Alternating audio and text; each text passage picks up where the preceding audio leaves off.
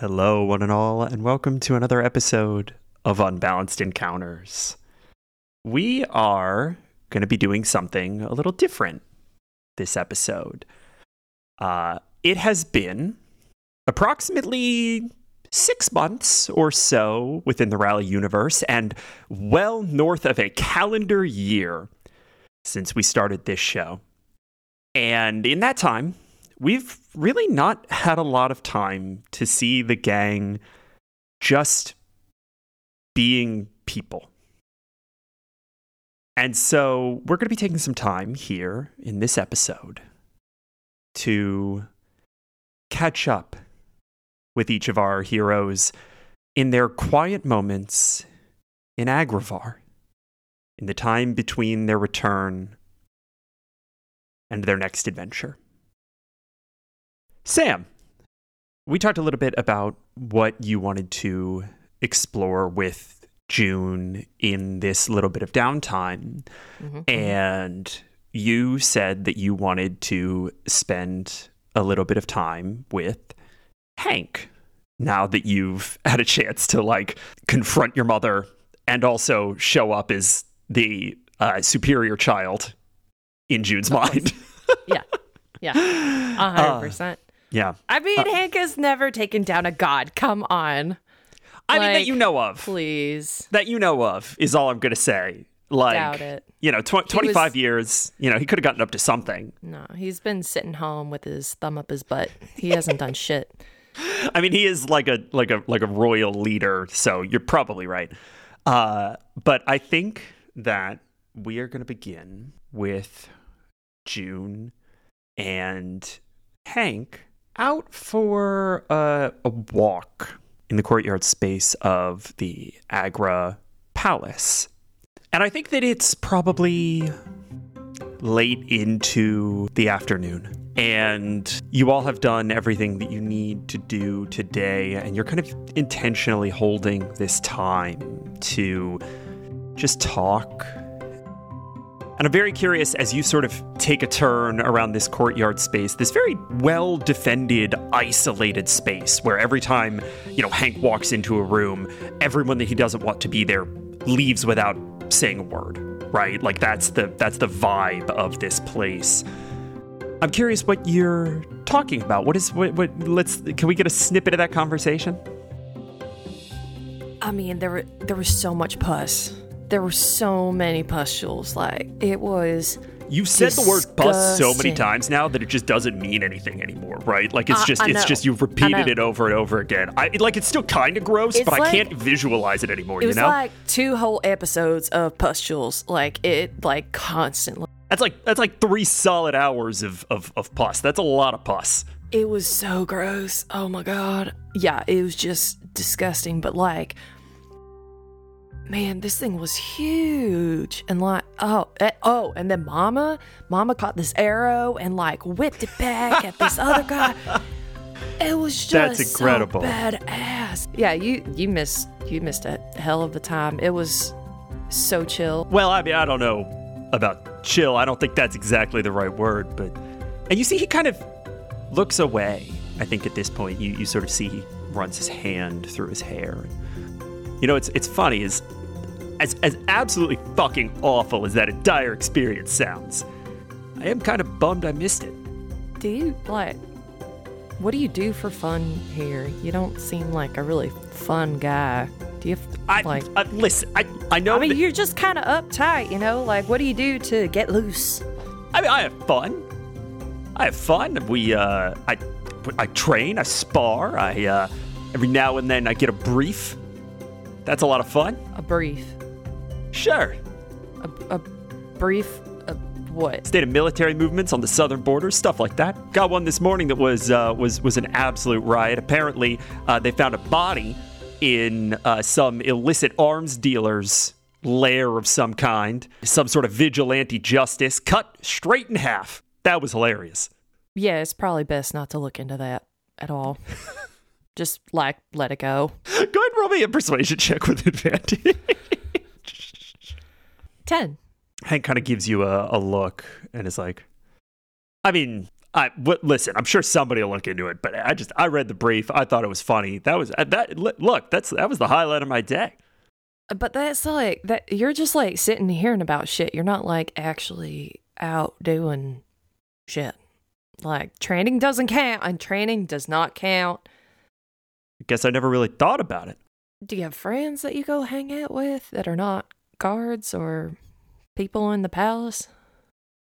I feel like if I was friends with anybody outside the palace, they'd probably honestly need to be inside the palace pretty quickly. You get that close to the seat of power, and it's not super safe to sort of be out in the world. I mean, even honestly, look at the Axtrummer family. Guan had to hightail it up to Raleigh. There's a bit of privilege that comes from not being, sitting on the throne, being able to go out and. I mean, I can go out, if I wanted to, go to a restaurant or catch a show. All I got to do is let them know. They'll clear it out for me, make sure that it's, safe, it's secure, and then clear it out. And you're not meeting new people. That's not living. That's not living, hanky panky. All right. I mean, okay, fine. June. I don't have a nickname right now, but what do you do for fun? Oh man, we go out and we try to fix things and save people, and we smash. Oh man, I've smashed so many things with Guard. Guard and I have just been like tearing it up. We like show off new tricks to each other and go shopping. Yeah, I did. Honestly, the new clothes are looking pretty great. I mean, I'm gonna be honest. I can't remember the last time I got to go shopping or. Well, let's go.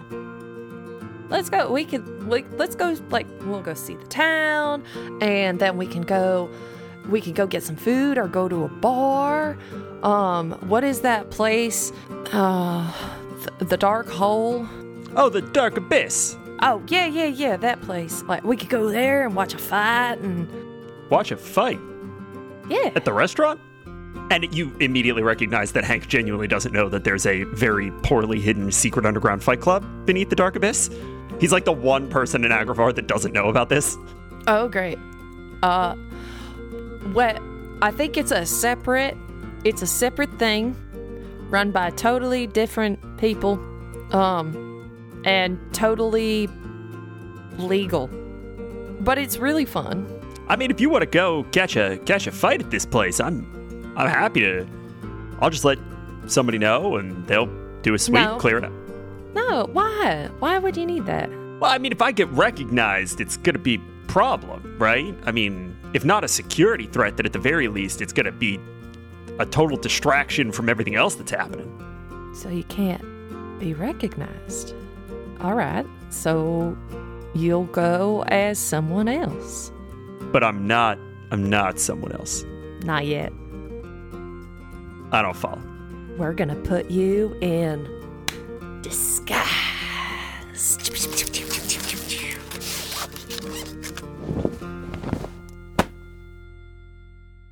You're going to go ahead and roll a deception check. 7. Tell me what this disguise looks like, please.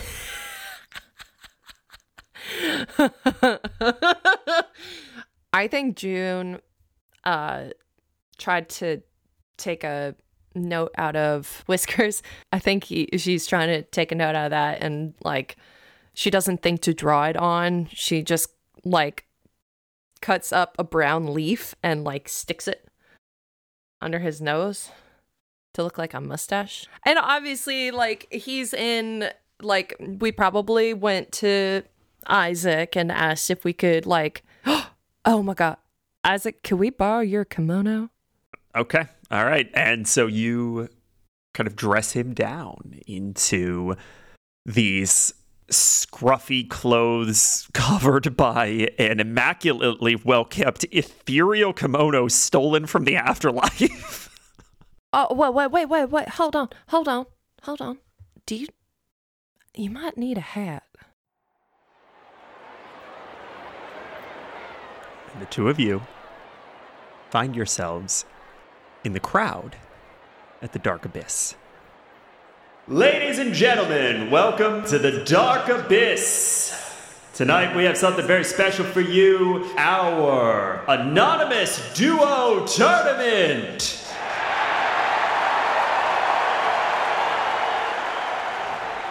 The rules are simple.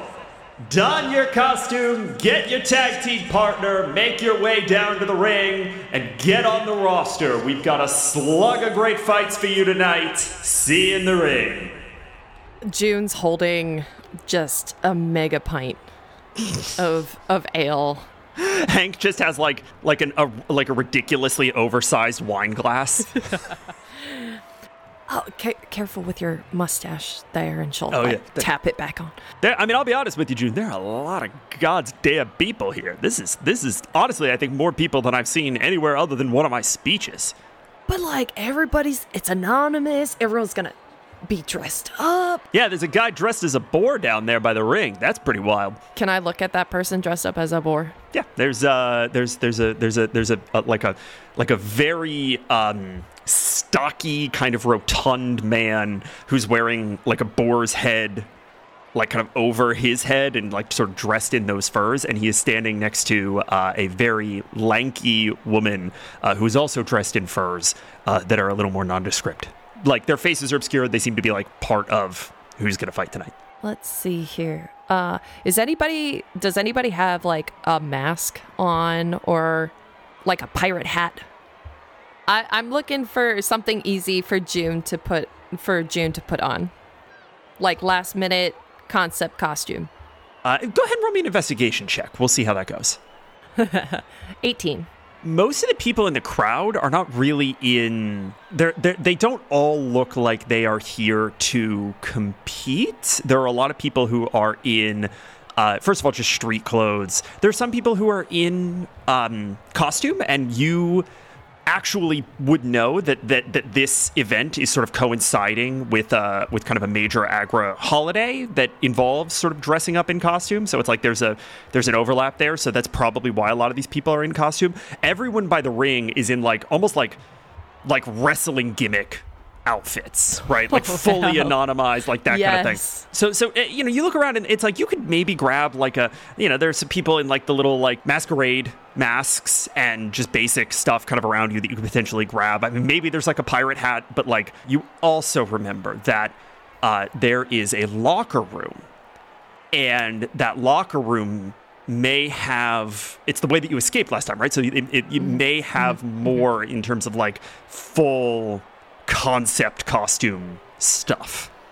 Perfect. All right, Hank. Then she'll toss back her mega pint. It's time. Let's go sign up, buddy. Let's do this. Let's see what you're made of. Wait, hold on. You're saying we're gonna go down there? We're gonna what? Fight these people? Yeah, we are. Let's go. Who better to do this than two siblings who just met each other? Listen, I can't fault your logic there. I'm a little worried that I'm going to get like recognized down there in the ring, you know? No. Listen, the disguise is practically impervious, but like, I'm a popular guy. He looks a little trepidatious, and then I think you like kind of grab him and tug him along a little bit, and he like shoots the rest of this giant like goblet of wine and tosses the glass into the crowd, and you and pull him away. And on an 18 investigation, you slink down. I think that you stop and like write something on the little roster that's sort of ringside, and you zip past, and you find yourself in that same locker room. And it is relatively empty. You pass a couple of gaunt men with very long beards that, again, on an 18 investigation, you like immediately recognize as two of Oz's wizards from the fight that you caught, like walking out to, kind of wait for their turn to participate. And you walk in, you pull Hank into this locker room, and it is... Come on. All right. This place smells weird. It's a locker room. I highly doubt they clean it. That's disgusting. Yeah, don't touch too much stuff, and she'll start kind of rummaging around. I think that the first couple of lockers that you like pop open, nothing's really locked. No one really cares all that much. I think that you primarily find street clothes. It's like the stuff that people had left behind. Mm-hmm. But I think that on an 18, I think that at some point you do find just a full set of costumes that people haven't changed into. And I'm going to turn it right back over to you and ask you, what do they look like? capybara onesies. Capybara outfits for sure. And I think we see June just like throw up a locker. There are 2 of these capybara onesies just absolutely over the moon ecstatic, just like buzzing as she pulls this thing on. They're so cute. Hank's kind of holding it by like Wow. his 2 fingers. Don't smell it. Just put it on. You're like, well, all right, okay, fine. And he pulls it on, and you guys hear from sort of out in the ring, just like punches land, somebody gets thrown. And Hank kind of zips it up, pulls over the hood. Doesn't leave a lot of room for fighting. Honestly, doesn't leave much to the imagination, and it's like really way too small for him. He's just like bulging in this capybara outfit. I will lead him out of the door, and I want it before we leave. We're like, oh, wait. I got something. Here, put this on, and put the kimono over top of the capybara onesie. All right, good. Dun. Everything else, we're gonna squirrel away. All right, okay. You just put it in the locker, and you shove stuff in the locker. Take him out of this room. As soon as you walk out of the room, I need a Dex saving throw from June. Guys, it's a good day. What is happening? That's a 2 + 6 for an 8. You feel something just collide into you as you hit the back wall, and it takes you a second, but you realize that you have just caught, kind of crosswise, one of the wizards from the Wizards in Oz. There's another one standing in the ring, one of these 2 bearded men standing in the ring looking very concerned. And the man who is now like on top of you is just like, oh shit. And you're like on the ground. What do you do? Oh shit! Get the fuck off of me! Harold, can you help me, please? I'm gonna roll a little insight check. That's a nat 1. Fuck! Thanks, just watching the fight. God damn it, Hank! June. Get this! Yeah, all right. 1 second. Hank rushes over to you, grabs this guy, pulls him up just one-handed. I mean, he's kind of this wizard is kind of a light guy, but you know, he just lifts him up off the ground. The guy's like, put me down. Hank sets him down, dusts off his shoulder, and says, buddy, I'm not really 100% sure the rules of this thing, but I think you're supposed to stay in the ring. Ding, ding, ding. And you see the wizard gets visibly deflated, and he's like, it doesn't matter, we lost anyway. You all spend a little bit and sort of watch the next couple rounds as you're waiting for your turn to enter the ring. And it's honestly pretty embarrassing. Like, the last time you were here, the fight seemed pretty intense, right? Like, people were getting, like, very seriously hurt, and, like, Oz was a big part of that, and it seemed like there was a lot of chaos. But then also there was sort of this backdrop of, like, you were being hunted by wardens, and you ended up, like, nearly killing several people in the aftermath of that. This feels a little different. It's honestly a little silly, the way that these people are not doing a particularly good job of fighting. And you see just like several missed opportunities, several stance problems, a lot of showboating, and a lot of time spent like hyping up the crowd. That is probably not the best use of time in one of these skirmishes. You get the sense coming up to your turn that this is going to be pretty easy for you guys. Oh, this is a walk in the park. This is gonna be okay. So, here's what we're gonna do. Okay, first of all, you can't be Hank. You need a different name. Do you want Harold? Oh, is that why you said Harold? All right, we can do Harold. You got to communicate these things, June. I don't know what to listen for. You could have called me Bucephalus, and I wouldn't. How was I to know?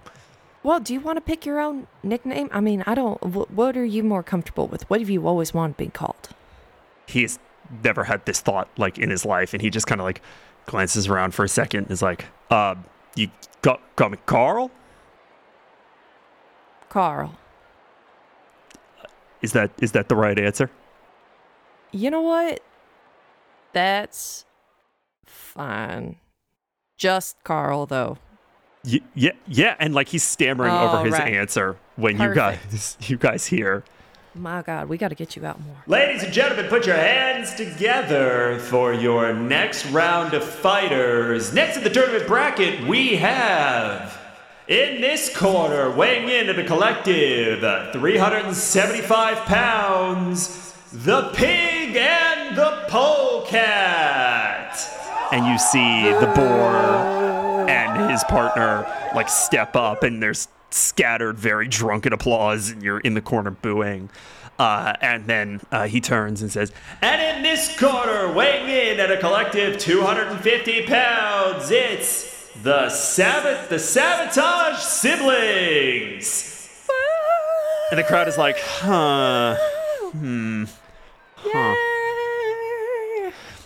and the two of you step into the ring. And the way this is going to work is we are going to pull back to our fight rules from Arc 1. The way that each round is going to work is you are going to have a contested athletics check. You are going to roll these. You're going to get advantage from Hank. They're also going to get advantage so long as both of them are conscious. So you're going to have contested athletics. Then the loser needs to beat a con save. And then the winner gets a chance to make a performance check to see if you get a bonus from winning the crowd over. Okay. All right, June. Let me get an athletics check from you. At advantage, please. Okay, the first one was a 2. Second one is a 14. Is that a 14 all in? That's a 14 all in. Okay. They rolled a 16 all in. Who's in first, you or Hank? I'll go first. I think she's doing a fast run and trying to knock the closest one to her off their feet with her bow staff. So you are doing kind of a straight run. The closest one to you is going to be the polecat. It's the woman who's sort of dressed in those more ambiguous furs that you kind of now recognize are Wolverine furs. And Blasphemy. You run at her, and she runs up at you. And she does just like a full front flip over you and lands, and you run smack into the gut of the pig, and he does that like cartoon bounce, and you fly back, and she clotheslines you, and you go down onto the ground. I need a con save from you. It's a DC 12. Oh, that one. Oh my God. My con save, my +0 con, that one. Incredible. June, you are on the ground. You are prone. And they are going to make a performance check. They get +0 to this roll, so it's going to be flat. Yep, that's a 16 on the die. You see the pig is just like, and the crowd is just like freaking out. They're just like,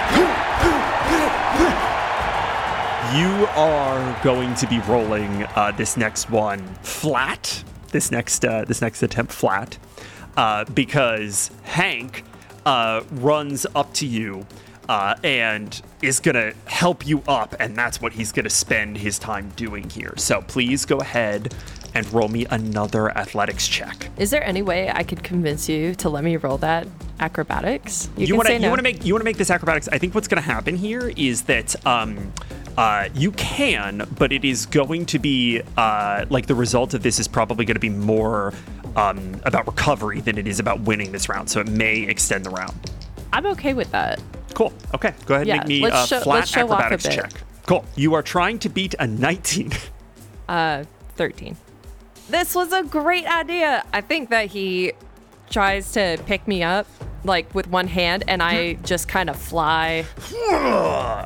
And we see June just like flying through the air.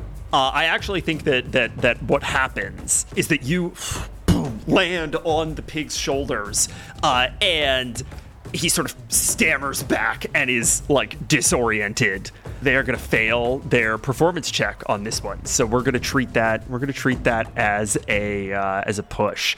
So now you are on the pig's shoulders, and the polecat turns to Hank with just like a murderous look. Let me get another. I am going to make this one athletics because you are not recovering. This is going to be back at advantage with Hank. Okay, the first one's 16. You're only trying to beat a 9 this time. Cool, 16. Okay, a 16. Let me go ahead and make that con save. They failed the con save. Yeah. How do you take the pig down? I want to drop down to sitting on his shoulders and take the tusks and like whip his head and whip him off balance onto the ground. Incredible. You do that and you feel his neck pull a little too far, and then he like whips his head around, and the mask is now, he's like fully looking into the back of this hood, and he's like, and you push off of him, and he kind of goes into the ropes and like falls forward and lands, and the tusks like impale the ring, and he's just like there on the floor. While this is happening, the polecat gets distracted. She like glances over to see the pig, and Hank just like karate chops her between the shoulder blades, and she like stumbles forward off balance. Do you want to roll to gain the crowd's favor? Yeah. Okay. Yeah. Go ahead and roll me a, we're going to say a performance check here at advantage. The one was worse, so that's a 10.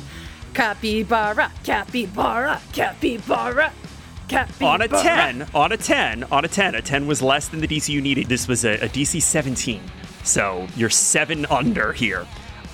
If I get above a 7 on the die on this insight check, the crowd is going to recognize something. That's a 13.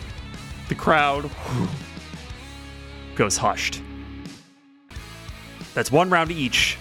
Can I get contested athletics? This is going to be made an advantage. Ooh, first one's a 23. You're trying to beat 21, so you do. Do you want to see if you get higher? It's a 23. Okay, a 23. 21. All right, they need to make a con save. They got to beat a 12. They succeed. What does this look like? Harold, grab her and... I thought we settled on Carl. Oh. Carl, grab a hold of her. And I want to run up and pole vault with my staff and kick her right between the shoulder blades and try to kick her into Carl Harold. You do, and she like slams into his chest, and then he full suplexes her back, and her legs just like boom. They are both on the ground, and you hear the bell. Ding ding. Ladies and gentlemen, your winners for this match, the Sabotage Siblings.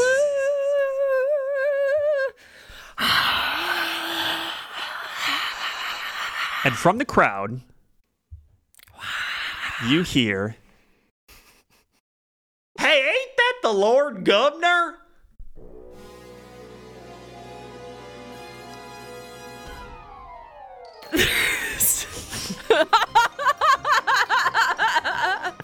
That's not the Lord Gov. That and she's like trying to throw her voice. That's not the Lord Gov. That's Go ahead and give me a deception check. Carl Harold. That's a 16. Okay, a 16 passes the DC here. There's clearly like a contingent of people who believe that it's the Lord Governor, but then other people are like, why would the Lord Governor be dressed as a capybara wearing a fake mustache at this fight right now? Hank is like, Jude, any thoughts? Let's give a little bow and we'll skedaddle. We're gonna go with the locker room because we need to get our clothes. Go ahead and roll me an acrobatics check. We're gonna kind of treat this as how you're getting away. It's a nat 20 for 26.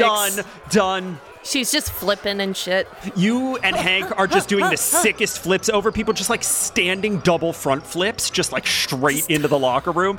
You like skid slide in, you punch the locker, grab your stuff, run to the window. Hank does the little like boost and like somersaults you through the window, and you put your staff in through the window and pull him out behind you, and the two of you are just running through the streets of Agravar at twilight. The whole time. And with that, we draw to a close. And the next morning, we see Hank at his desk going over his morning briefs. Like he will occasionally get like Agravar's version of the National Enquirer as just like his guilty pleasure, just like a total fucking rag sheet plastered all over the cover of this tabloid is the worst rendition of the two of you at the Dark Abyss with big block print, Lord Governor spotted at well-advertised secret underground fight club.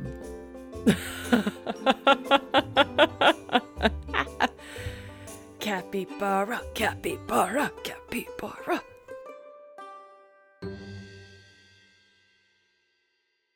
We are going to jump to Isaac. Mm-hmm. When we were kind of talking about what you wanted to explore, that we had a couple of things that we were kicking around, right? I know that we were talking about possibly spending a little bit of time with Rami, which I know everyone is excited to get back to at some point. Gosh, well. And we had a couple of other options on the table, but what we ended up deciding on was some holiday time. Yeah. For Isaac. I think what happens in kind of the days after your shopping expedition is that you realize that the big beginning of winter celebration that obviously you would have grown up celebrating, called Animarum, is coming up. And it's the kind of thing that, like, I don't think, I mean, you tell me, but I don't think Isaac would have like continued to celebrate in Raleigh. I feel like it was very much like a reminder of home in kind of an unpleasant way. He probably tried to the first couple years, and he realized that Dale and Catherine were like, no, we're not getting. Okay, yes. Yeah, that's fine. That's perfect. Yes, that's very good. And so it's been a while since you've thought about this holiday, but it used to be a really big deal for you and your family, and I think it clicks for you that like Griffin's been gone and Quan is now in Raleigh. Right, is now kind of a refuge in Raleigh, and so your folks are going to be alone for Animarum for potentially the first time in all of in your life, certainly. And so I think that we see Isaac make his way through the streets of that posh neighborhood, headed to his mother's home. Isaac walking down the street. What kind of weather are we talking, Patrick? So we are coming into the beginning of winter, and in your memory, it would have been, Agravar is fairly temperate. I don't think that there was ever, kind of a ton of snow in this part of the world, but it would have been a lot of leaves turning color, a lot of, kind of sweater weather, right? Like that would have been, I think, the vibe. I think that's sort of what immediately comes to mind for you, like what conjures up in your memory is kind of the leaves turning red. Now, it's a little warmer than you remember. It's like I never left, except I definitely shouldn't have worn this sweater. Sweat my ass off, but I keep it on. I look good in this. Okay, yeah. He walks over to his parents' home. The tree, is he getting those colors from the tree? The one that June was climbing first time? I think you get a little bit. But I also think that you're pretty focused on getting there, and so you see some red kind of out of the corner of your eye, and you make your way to this house. And I'm curious, are you bringing the plate mail with you? To work on? Yeah, I thought that might be the case. So you're like schlepping this full suit of armor with you. Humming Animarum carols? Jingles? Hymns? Autumnal hymns.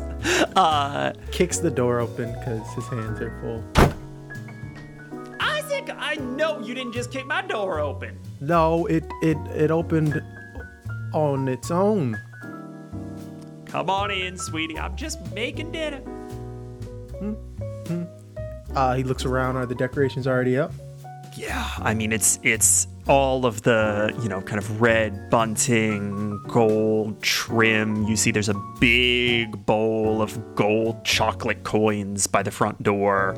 And everything is, 100%. And everything is very much as you remember. And you probably plop the armor down in the dedicated armor room that your mother has. Yeah, where Guard was getting his little mani-pedi. And you kick your shoes off and walk in to the kitchen. What do you think your family would have prepared for food for this holiday? For this holiday, I think it's mostly food that can be eaten outside, because they like to sit on the porch or the patio and watch the festivities outside. And there's a bunch of his mom's got a whole bunch of cider set up. Yes. To be basically are ladled into mugs for them to drink on, as well as they got little meal plates. She's got little meal plates set up for them to I want to say it's like not a cookout, but like basically a dinner that's gonna be set up on a table outside, and basically folks can just walk up, grab a plate, have a little chat, and then either continue their day or they just enjoy the festivities on their lawn, basically. Yeah, absolutely. And I think that we see a lot of that hearty, what we would know as Southern fare. I mean, she's pulling out trays of biscuits from the oven. You've got this thing of cider going on, kind of a little side burner, big like canning kettle full of malt cider. Pop got the hog going? Yeah, your dad is out back. He's got it going on the spit. It should be right about done. And you see that she, she's slathering everything in honey butter. There's like cinnamon going into stuff. She's got kind of Brussels sprouts coming out onto a big plate. She's putting everything together. Isaac's already got his plate ready. And Isaac, could you go ahead and roll me either a perception or an insight check right off the bat here? I'm great at both of those. Well, we're gonna go insight, because I actually have a plus to that. That's a 10. Okay. On a 10, you notice that there are way too many plates. Mama, it's just me, you, and Pa, right? Yeah, I do, honey. I do. She kind of forces a smile. Force a habit, darling. Force a habit. Oh, I can get us some more people if you want me to run around town yelling. Don't worry about it. No, listen here. Let's we're gonna start pulling this stuff outside. Your daddy's gonna bring it out, bring the hog around here shortly. Let's get started, honey. No reason why we should wait. We should try to get anybody else. But we got plenty of love right here. If he noticed that and he noticed his mom, I think he'd go out to that tree, and he'd cast Speak with Animals. You go out to this tree and you see that it's sort of a low, kind of not gnarled, but very like twisty, kind of almost like a Japanese maple, and very similar to a Japanese maple. It is just a light in brilliant red leaves at this time of year. You cast Speak with Animals. To what end? He needs numbers. He needs people. He needs folks to show up. Are you telling me that you're trying to substitute your family with like the squirrels that live in the trees? The animals are supposed to get interested parties to come by the house. I see. So he's just gonna a whole line of critters show up, and he's just gonna get into military form, and he's like, all right, now I need scouts. You see, there's just like a row of chipmunks standing at attention in a formal salute. I need scouts to run out, find the most interested in holiday festive type folks, and make sure they make their way in this direction. The food will do the rest. Can I count on you? Go ahead and roll me an animal handling check at advantage, please. Oh, 18. Okay. DC for this was 15. The chipmunks all disperse into the streets of Agravar. And it's going to take them a little bit to pull people in, but you and your mom kind of bring things in. You help your dad kind of haul this full, like, suckling pig, that crisp skin. Again, everything's coated in honey, apple in its mouth. There's ginger suffused through everything. Damn, Dad, did you have to get the biggest pig they had? There's only 3 of us. Oh, you did the same thing as Mama. Never mind. Let's just get this thing over with. Listen, son, you know how it is. We get into this rhythm, this routine, and they just had one earmarked for me, so it's what we had access to. Fucking heavy, though. Damn. That's because you're getting old. You're not wrong. Don't worry. Agravar keep you and Mama busy. I have a job offer for Mama if she's interested. As you say that, you see that she kind of comes out with this huge platter of potatoes, and your dad shoots you a look like, now's probably not the time, and she sets it down on the table, and I think that the 3 of you tuck in, and I think that your mom gives you plenty of advice on how to repair the plate mail, and I think that she's like, after dinner, we're going to go in. We're going to get that fixed right up for you, honey. I mean, I'm so... Yeah, of course. We'll do that later. Let me just sorry about what happened with Guard. I mean, your old armor looks a mess. Oh, well, you know, you've seen the size of that work of art, basically. He caved basically my chest in, too. But all ends well and whatnot. Let's just enjoy the festivities, and I'll tell y'all some stories of how much of a knucklehead me and Dale were back in Raleigh. And I think you start to tell those stories. And I think that people do start to come by. The chipmunks do start to deliver. Happy Animarum to all of y'all. Come on in. Grab a plate and everything. This from my family to yours. From the Axtroma family to yours. Actually, go ahead and do me a favor. Go ahead and roll me. We're going to say just a flat charisma check. 21. Incredible.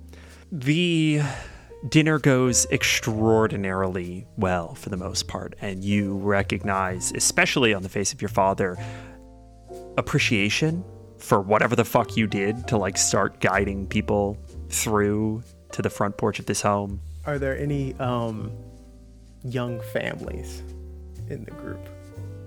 Yeah, absolutely. I think as he's passing out plates of food to the different families, and they're enjoying all the decorations of his household as well as the streets and everything, I think he just says to some of the kids running around, reminding him of the kids climbing on guard back in Raleigh.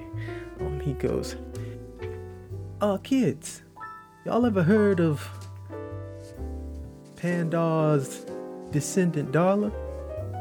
I mean, anybody who knows this wonderful holiday that we celebrate knows about this wonderful tale of this adventurous demigod. This is of your own devising, right? Yes, completely my own. Okay. Go ahead. I'm going to have you roll me. You're going to roll me a performance check. Do you care if your family overhears this? Are you trying to make sure that they overhear this? Like, how are you interacting with your parents in this space? Because the kids, we're gonna roll something for, but then I'm curious how you're thinking about your parents here. I think Isaac wants his parents to hear this. Okay. Mainly because he's trying to show their way of, because eventually he has to leave as well. Yeah. And he wants to give them an understanding that their family is everywhere. Yeah. Their community is their family. Mm-hmm. And he wants to try and have them be the foundation and the spreading of this tale that he's... Okay.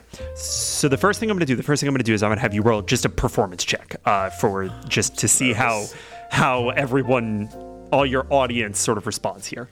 Can I get advantage because the food's so good? Yeah, sure. Oh, Mama's cooking so good. 17. Okay. A 17 is very good. You see these kids, many of them are in costumes, wearing masks, they've got face paint, all of them have some measure of like red braided into their hair, gold, kind of leaf on their clothes, are sitting at attention, nibbling on bits and pieces from the table. And you begin to tell them a new fable. And they Having been raised in a world where the predominant narrative is that the gods are dead, they're in awe. All right, I can. Yeah. I could see. All right, little guy, I can see the food's good. All right, tell y'all the wonderful tale of Pandar's daughter, Darla. As you all know, Pandar, along with the other gods, basically went away for a while. And Darla was very sad as her daddy was gone from her life forever. But her daddy did leave some gifts behind. And he knew to give them to Darla because she was a wise, wise daughter. And when he gave her these gifts, Darla wasn't a very selfish being. She thought the whole world should share my daddy's gifts. So, she went across the plains of our realm and she started planting the gifts that her daddy left for her. And her only wish for all of us was to do the same with these gifts so that we can continue giving out these wonderful presents to our children and our children's children. And he starts pointing at the kids. And when you get older and have children of your own, you'll be able to farm and harvest and give those same gifts out to everyone throughout this country. And these kids absolutely devour what you're telling them. And you make sure that your family sees what you're doing, and they do. And you make sure that they overhear what you're doing. I am going to roll a little wisdom check for your father. He does get a +3 to this roll. If he rolls above a 15, he is going to see what you're doing in the spirit in which it is intended.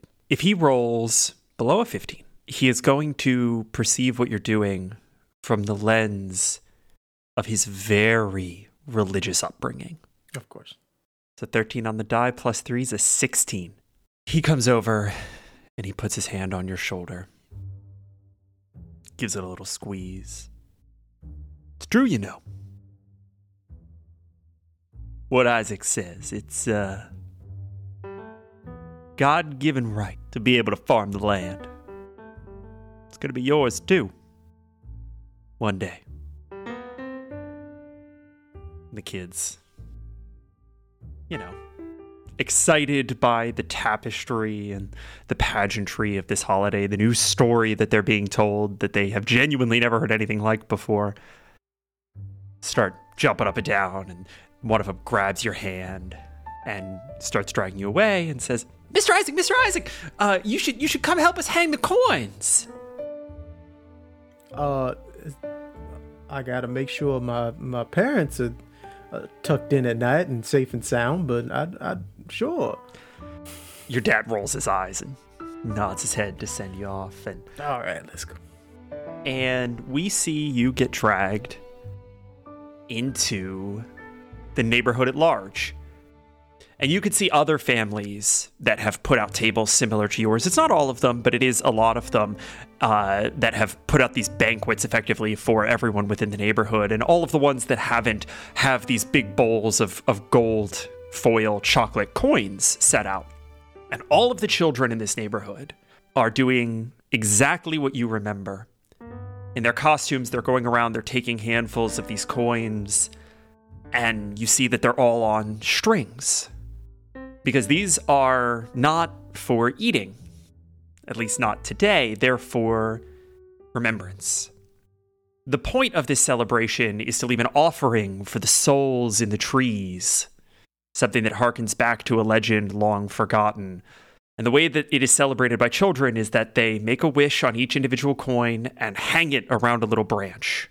And we flash back.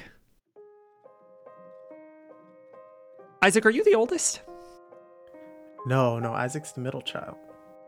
Quan's the oldest.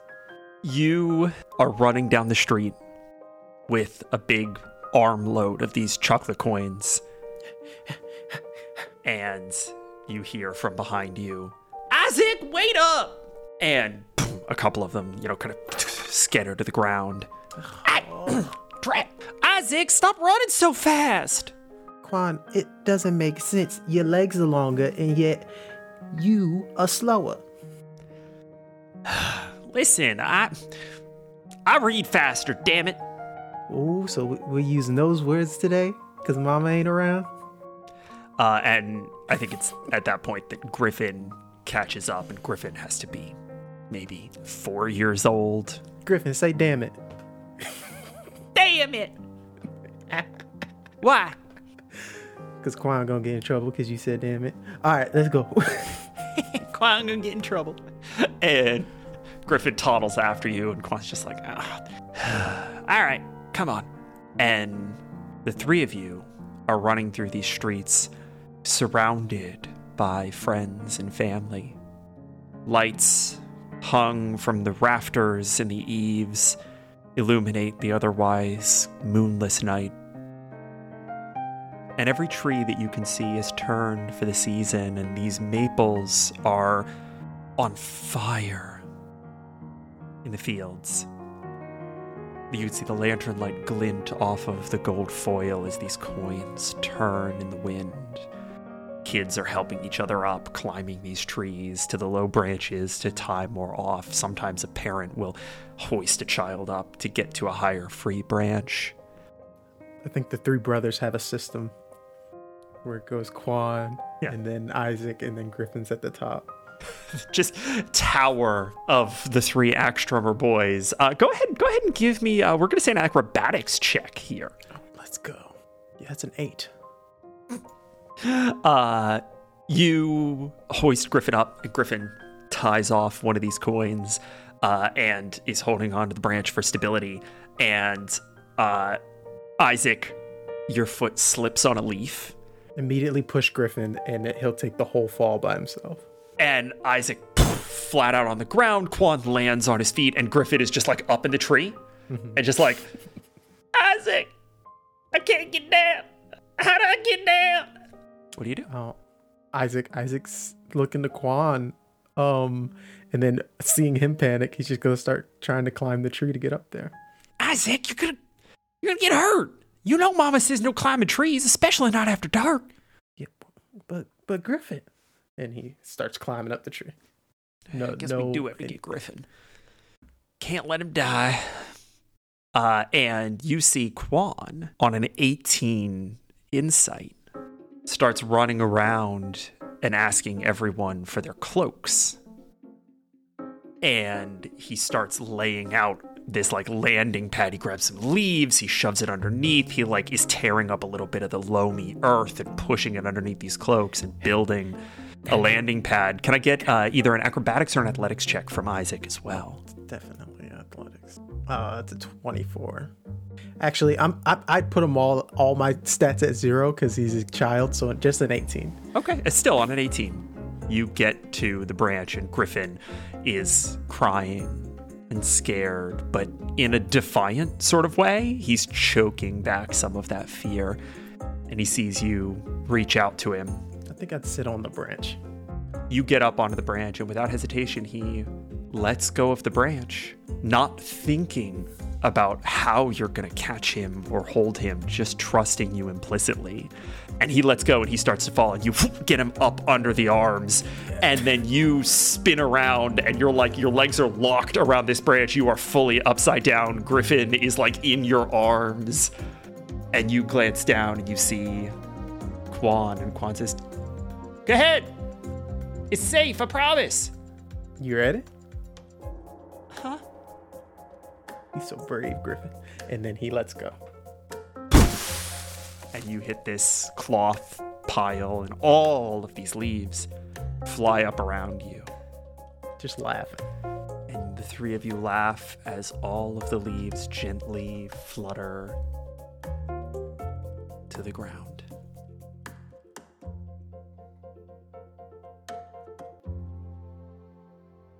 And Isaac, this comes back to you. as these children are dragging you through these streets. And you realize something. The tree that's in front of your mother's home is the only one you see that is turned a vibrant red. People have planted trees here, olive trees, a few palms, things that keep the space green and feeling alive. But all of the red that you saw out of the corner of your eyes as you were making your way in, that you just assumed was what you remembered from childhood, was instead carefully hung garland. Ropes of shaggy red mass strung across alleyways and in rafters. And you see parents lifting children scrambling up the sides of buildings to hang their coins. But it's not on the trees. Those trees are gone.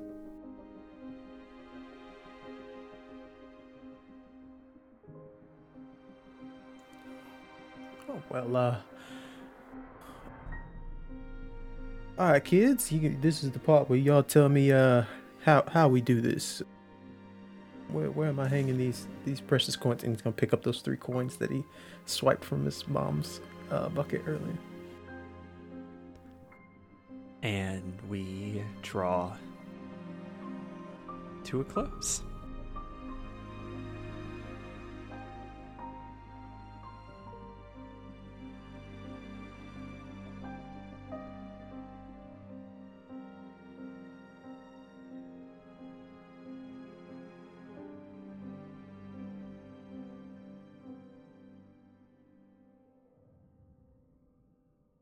So Emily, when we were coming up with the story that we wanted to tell for Safra here, your initial impulse was, let me have a shopping day with June, and then that happened our last episode, and Harissa was maybe not actually the most jazzed about it, but I think she's looking pretty good right now. You want to remind us what her outfit looks like at the moment? She has come away with an outfit that is still kind of like a lot of fabrics, kind of reminiscent of the poncho. You know, it's kind of like loose, but it's got a big sort of sash around the middle now. So it's kind of like tied very Ronin-esque, I would say, in the kind of like that loose fitted kind of style, and sort of like big sleeves and things like that. I imagine her in a very deep red and sort of like gold trim. So she's just kind of, she's leaning into that sort of the red and gold, like wants to match Spinks a little bit. And yeah, just sort of enjoying looking fabulous, looking amazing. Even gotten some little bits that she's put in her hair as well, just to kind of match that little sort of gold bits and pieces in her hair. Yeah, right. Tinsel, little bits of like thread that she's kind of like maybe put into little plaits and stuff. Cool things like that. She's looking good. That's fucking good. That's very good. And when, as soon as we had done that scene, we were like, okay, well, we can't do that scene again. What do you want to do? And you said that you wanted Safra to spend a little bit of time re-familiarizing herself with Agravar. Very clear emphasis on the re-familiarizing, because this is not Safra's first time in the city. And I'm curious as to what that looks like. And I think a little bit more specifically, I want to know, like, where is she going? What kind of places is she seeking out? And have they changed? Have they not changed?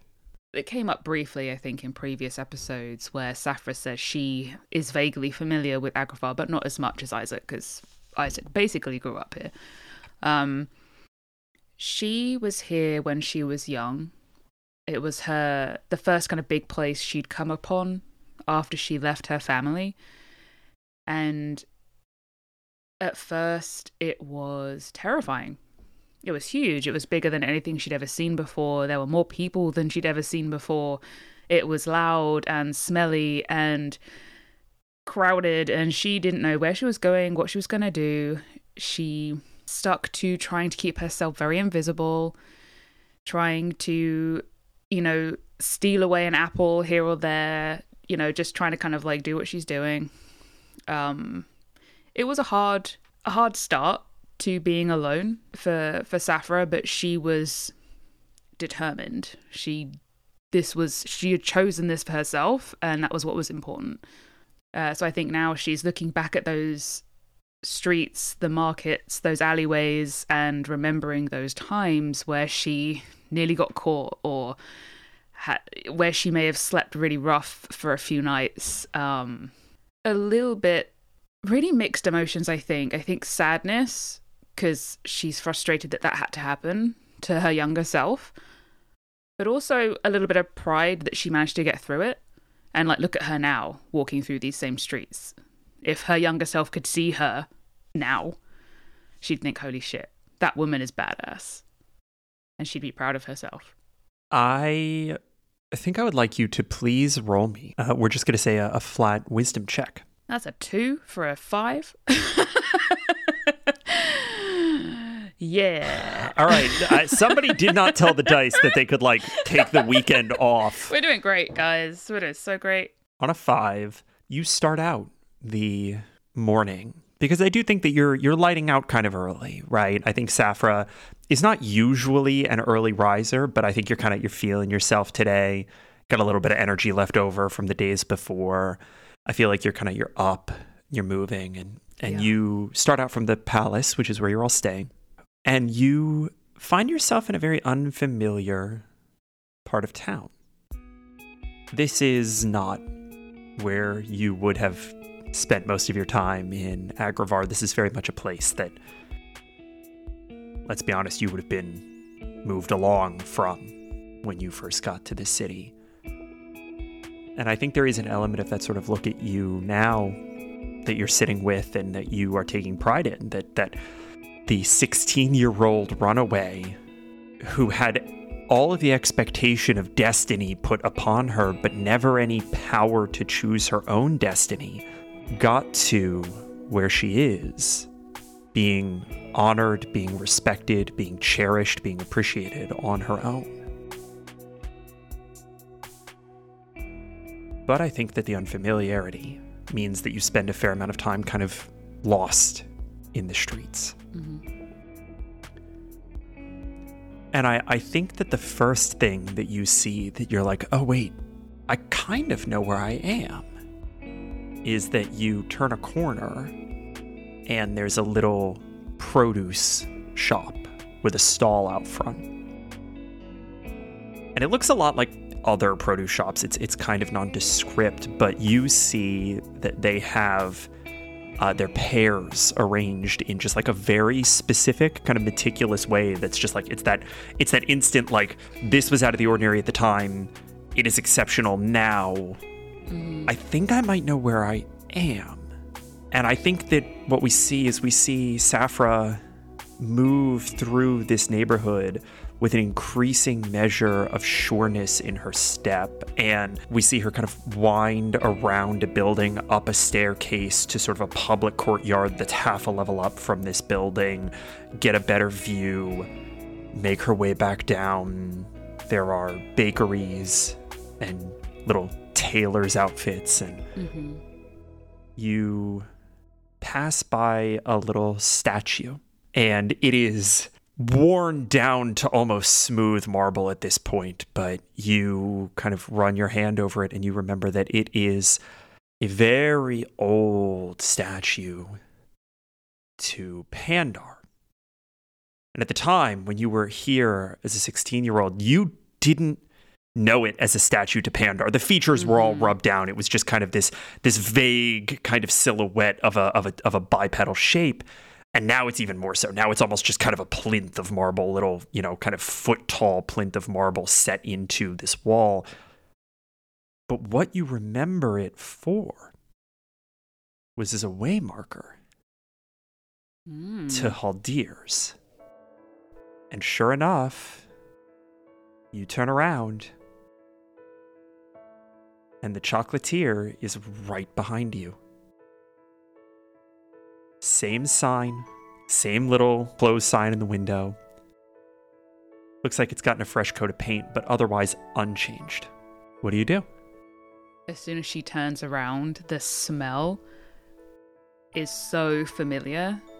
You know how a smell can just evoke a memory in such a strong way compared to like so many other things? And she was just, for a moment, back when she was a young teen, staring at the same shop, a growling belly, and remembering Granny Rosa's chocolates, and it just breaking her a little bit. And I think without thinking, she just steps towards the shop and tries the door handle. It's unlocked. She's just going to automatically step in and take in the creak of the floorboards or the light hitting the shelves the same way they always did. And just stand there for a minute. You walk into this tiny little chocolaterie. There's a display case along one side. There are shelves along the back with, kind of glass jars of cocoa beans and spices and little display things. There's like a little brass scale, just the bric-a-brac of running in this little confectionery. And bent over a huge bronze pot is this larger-than-life silhouette, this man who is twice as wide as Harissa and a head again taller, with a big wooden spoon stirring something in this cauldron. And hearing the door, he says, my friend, we are not open for a few more hours. I would love to have you come back. If you remind me that you were here earlier, I'd be happy to take 10% off your order.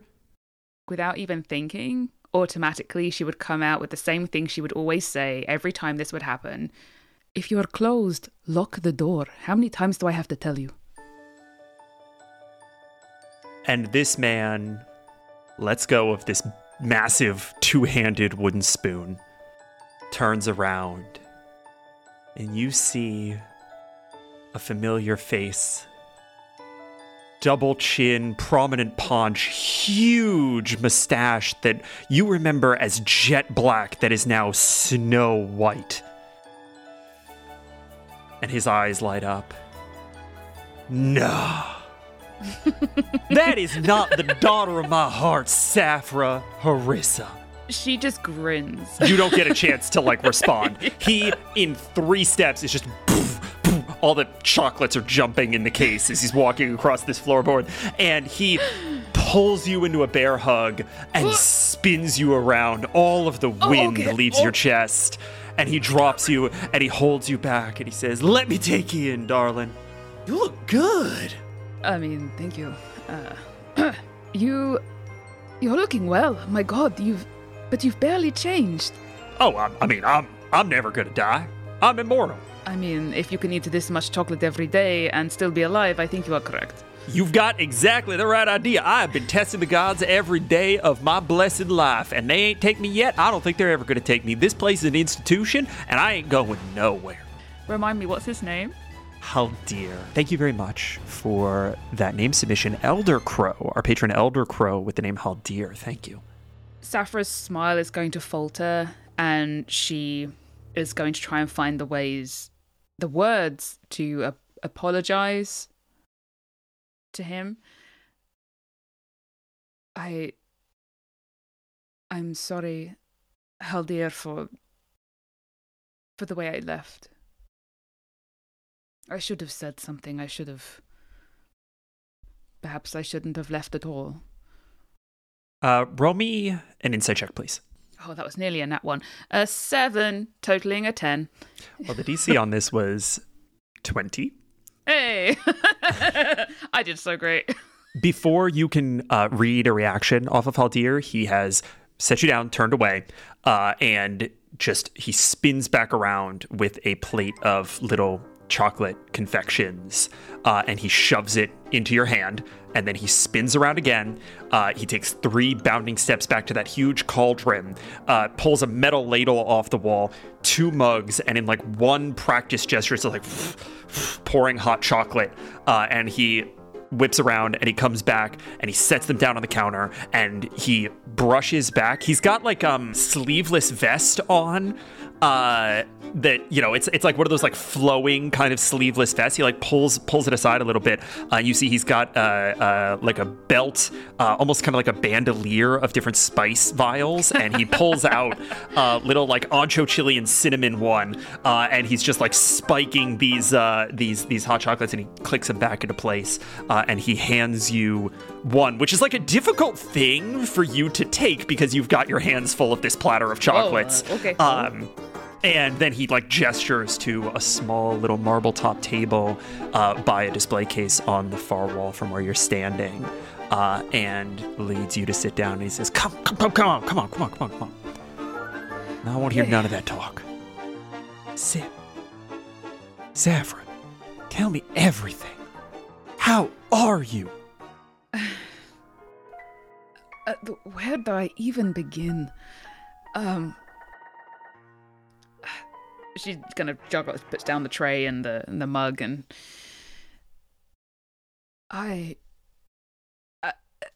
would you believe me if I said that I have already battled against several gods? I think as soon as you say battled against several gods, he looks at you and without missing a beat, he says, so you've been working up and you're coming to finish me off. I'm the final one, right? 100%, yes. I had to get my practice in. Well, I'll warn you, I'm gonna be a tough nut to kill. You're not wrong. Why are you so happy to see me? What on earth do you mean, Safra? It's like no time has passed. Like, it is still, I dread to say, a couple of decades ago. And I was so scared that I hurt you with what I did. How many times did you tell me to leave that door locked when we were closed? I think at least every day. So we're going to go ahead and say a couple 100 times. Give or take. Safra, did you ever once ask me why I don't lock that door when we're closed? Now you mention it, it never really occurred to me. Maybe forgetfulness. He shakes his head, takes a deep pull of that hot chocolate, just like finishes it off in one, and he's got a little hot chocolate stain on his mustache. It was so that you could walk in here when you needed.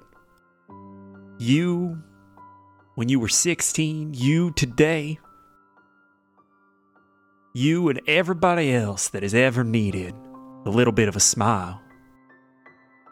Now, you're worried about whether or not you hurt me. And I'll be honest with you, Safra. You did. I was crushed. I was worried sick for the first week you didn't show up. No note, no nothing. But then I settled in and assumed that you were making your way in the world, same ways you made it into mine. And I was hurt. But just because somebody hurt you collaterally in their pursuit of whatever they need to be chasing, doesn't mean you can't be happy to see him again.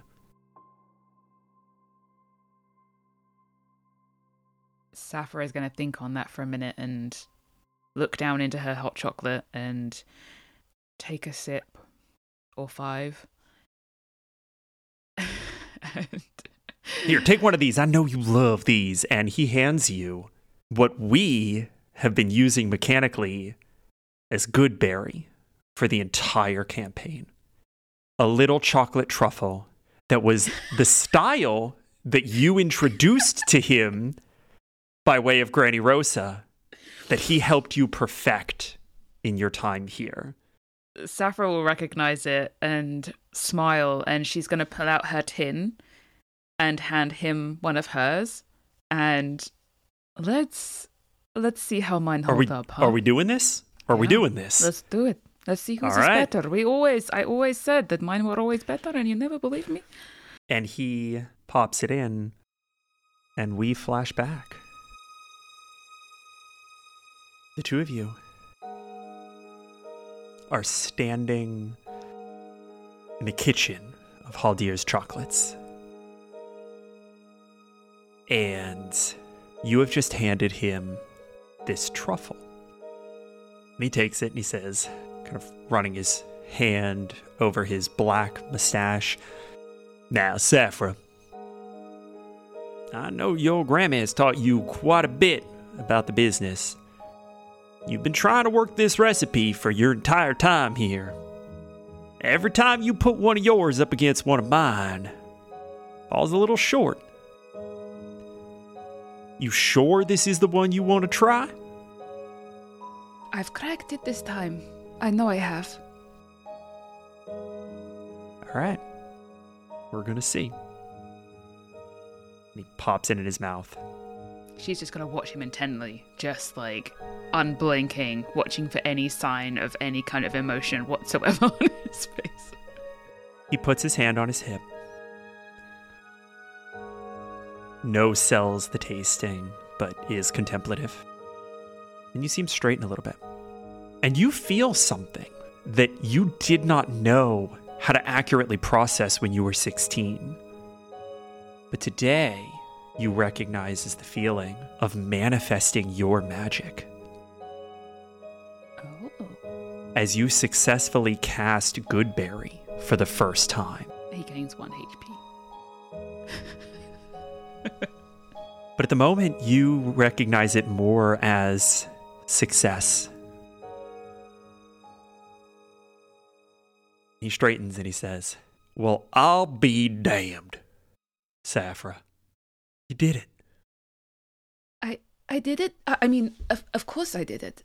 I mean, it was obvious I was going to do it eventually. And she's just like blushing, but trying to play it cool. Yes, it absolutely was. Believe in yourself, girl. And you know why? Why? Because you are every bit as talented as me. I don't... And one day, you'll be every bit as talented as you need to take over this place. When she hears those words, it's almost like she freezes and her pride kind of falters into a fear. And I think he sees that change in her face.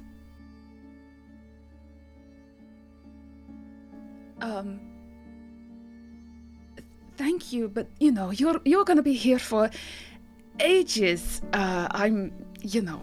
It's you're immortal. You said yourself, right? That doesn't mean I don't get to retire one day, and I can't think of anyone better to leave this here shop to than you. She's gonna just thin-lipped smile and nod. And I think she's going to try and carry on as normal for the rest of the day until it gets dark. And when it gets dark, I think we see you close up shop. You go to lock the door. You do. You miss that behind you, he comes by and unlocks it. And then you retreat to the room over the shop that Haldir, having known you for 1 hour as the wayward girl who tried to lift a chocolate from the store, immediately offered a job to. And then found out that you were talented, and then found out that you had been taught the basics of chocolate work by your grandmother. He had given you his kindness and his hospitality before knowing those things. And you slip into the room above the shop and you gather your things.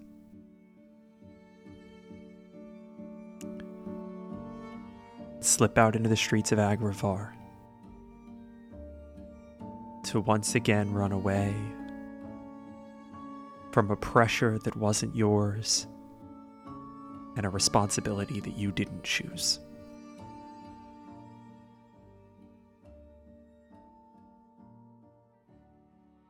And we return to the present. You taught me a great many things. Just in the short months that I was here. And I have never and I will never forget them. And still now, I have been in your shop for 5 minutes, and you teach me yet another thing.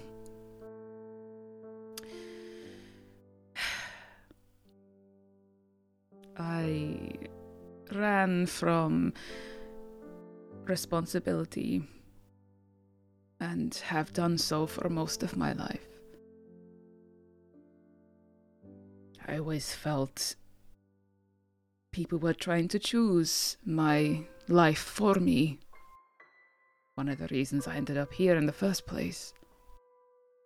And I don't want my leaving you be a reflection of how I felt about you. I loved it here. I loved you. I still do. I mean, what am I talking about?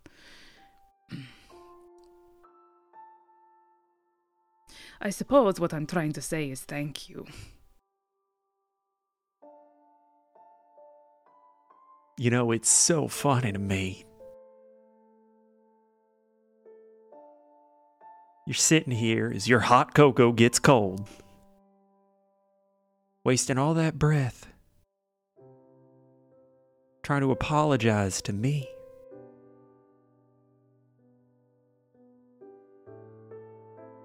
When all you've ever had to do is to forgive yourself.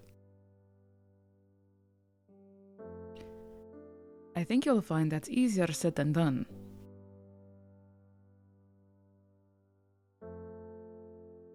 And I always liked it better cold anyway.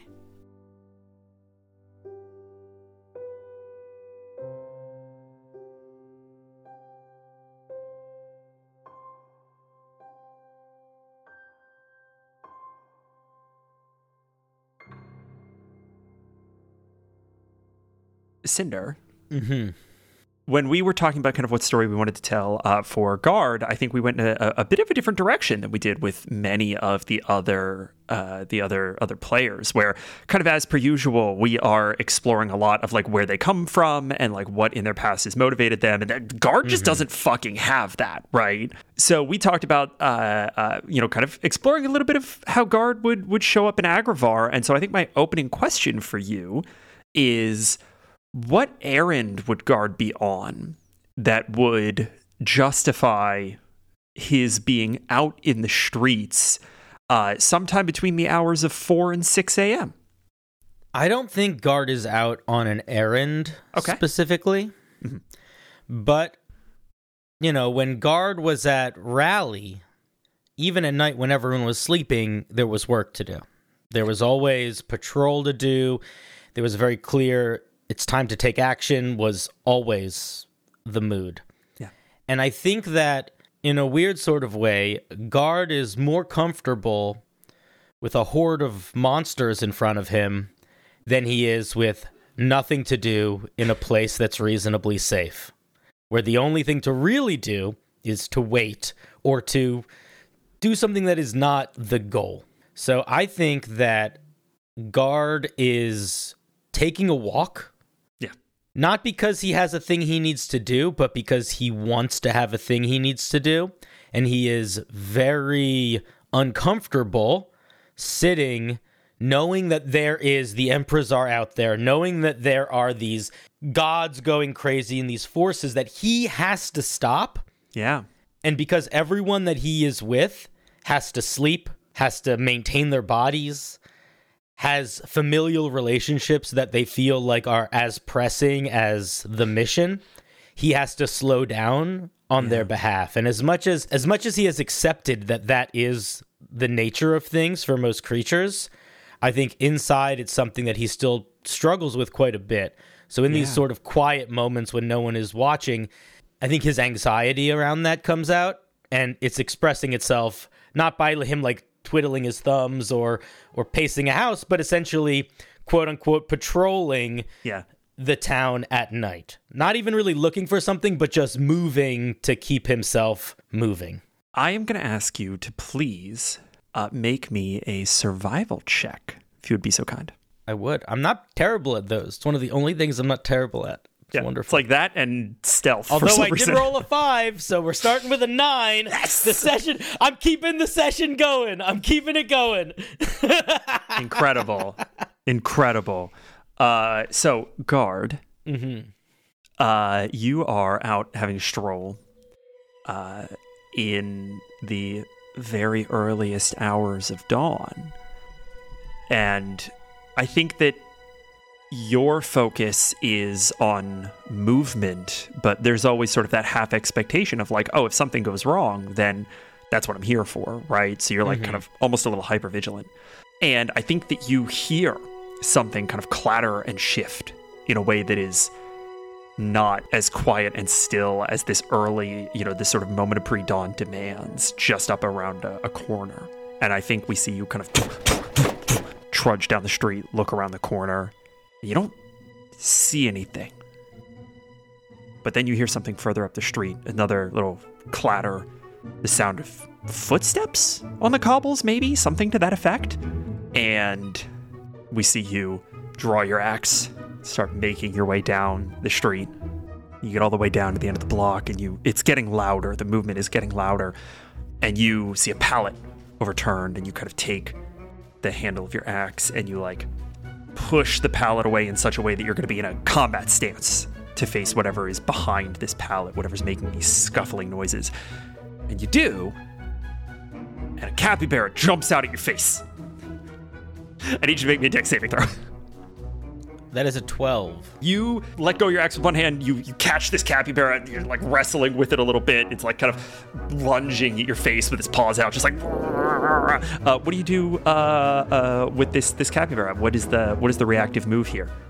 I'm going to hold it out so it can't scratch me, and then I'm going to look down to see what it was messing with. As you look down, 6 more capybara burst out from behind this pallet and ram tackle you, and you drop the one that you're holding. You take a couple of stumbling steps back as you push these things off of you, and you collide with a cart, and you hear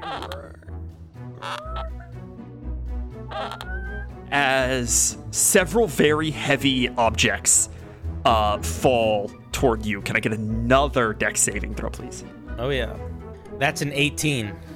Okay, on an 18, you manage to dance around these capybara, and you catch all of this stuff that's falling on you. You're not sure what it is yet, and all of the capybara they do figure eights through your legs, and then eventually they run off in all directions, right? And you are holding all of this stuff on your shoulders. You got one on your head. You're kind of wavering a little bit, and from behind you, you hear, "Oi! Stop standing around! Come on! What are you doing?" Excuse me. And I'm going to sort of lift I'm imagining a big pot fell on my head or something. It's actually, as you start to reckon with what's happening in this situation, you realize that you are holding a half dozen very heavy sacks. I'm just going to lift them up and put them back on the cart. My apologies. Why are you putting them back? Your eye line is clear. There's no one, whoever it is speaking from below you. I'm going to look down at the cart. From kind of almost tucked behind one of the wheels, you see a gnomish man step out from behind, and he is the buffest living hominid you've ever seen. Just biceps out to fucking here. He's got this big fucking braided beard. He's all of 2'10". He has a half dozen of these, and these were heavy sacks that you had to move, right? He has the same number stacked on his head, and he's holding them on either side and just perfectly balancing them. He's pick it back up. Come on, we gotta get to work. What? Hello? You're new here. God, did they not train you? Pick up the bags. It's really not that complicated. Okay. I pick up the bag. All right, this way. Guard's gonna kind of look to the left, look to the right, sort of shrug to himself and start following. You notice that there's a little trail of flour coming from one of the sacks that this gnome is carrying. You're leaking. Listen, I can't get them all. It's gonna be fine. And he walks into an alley that you have to like squeeze into. It's like very small, and then disappears into a door. What do you do? As I'm carrying the sacks with my foot, I'm going to try to scoop the flour that's falling out, sort of like kick it along like a doing a bad job of like squeegeeing it. Go ahead and give me just a quick performance check. If you Sure. would, please. I'm really good at these. Yeah. It's a 2. Okay. I think you managed to scrape up some of them. It's like you are trying to use your foot to scrape up flour in like the pre-morning streets of a city. So it's kind of like getting like wet. 30% flour, 70% dirt. Yeah, that seems about right. And it's all kind of now a little muddy because of the fog in the mornings. It's just like not a good situation. But you get it up to the door. Can I fit through the door? It's low, but it is very wide. So you're going to have to like duck pretty substantially, but you can get in through the door. Guard's gonna squeeze down and sort of one at a time put the sacks inside the door. Come on. Hurry up. And then he's gonna reach down and he's gonna scoop up the flour that he got from the ground that he dropped. And he's gonna squeeze into the room. Where should I put this? And I'm gonna hold up the flour. This gnome, who has set all of his bags down on a set of shelves, looks at you from the center of a bakery. And as you sort of look around the room, you see that there are several ovens going. There's a big millstone right in the middle of this space that's being driven by a bighorn ram that's just like moving in a circle. And, there are a couple of people who are like kneading rolls and baguettes, and like you see somebody like doing kind of that like flip spin thing that you do to, kind of work out dough in its early phases of kneading. And this gnome looks at you, having just set all of his flour down, and just smacks his forehead. You really didn't get any training, did you? I have no memory from beyond 2 years ago. Who hired this guy? I was sent on behalf of Demoiselle, the goddess of death. All right, we got a jokester in the room today, I guess. Actually, go ahead and give me another performance check with advantage this time. A 9. I think the guy who's like doing the like in-air stretching, like you get a chuckle out of him for that. That's like that hit his humor specifically. This gnome looks at you, kind of wipes his forehead, because now his forehead is just absolutely covered in fucking flour because he just like slapped it, right? He wipes his forehead and he leaves like a greasy, kind of floury stain, and he says, "Can somebody figure out if Gale was the one who hired this guy and what we're supposed to do with him? I guess in the meantime, I'll show him the ropes. All right, come in, get rid of that. You're scraping dirt off the floor. What are you doing?" Oh, sorry. And then very delicately, Guard will place the ground flour that he's been holding on the counter. Try not to spill any on the floor. Okay. And then he's going to scrape with his gloves, with his gauntlets, he's just going to scrape off the bottom of his feet and sort of kick him against the back of the door. Okay, we're going to have to start from scratch, I guess. First things first, you're going to go wash your goddamn gauntlets. Why are you in a suit of armor? Wash your goddamn hands. And then as soon as you're done that, come over here. You're going to help me with the mixing. Okay. Guard sort of haphazardly walks over to a sink with 2 big fingers, tries to very delicately turn the sink on without like tearing the knob off. It just sounds like plates slamming into each other when he rubs his hands. You're washing 2 plates by scraping them together. Oh, that's Foley. Oh, woo, that's rough. Shakes him off, walks over to the gnome. I am clean. Great. Fantastic. Amazing. Really, no one gave you any training. Today's your first day, right? You're not just like very stupid.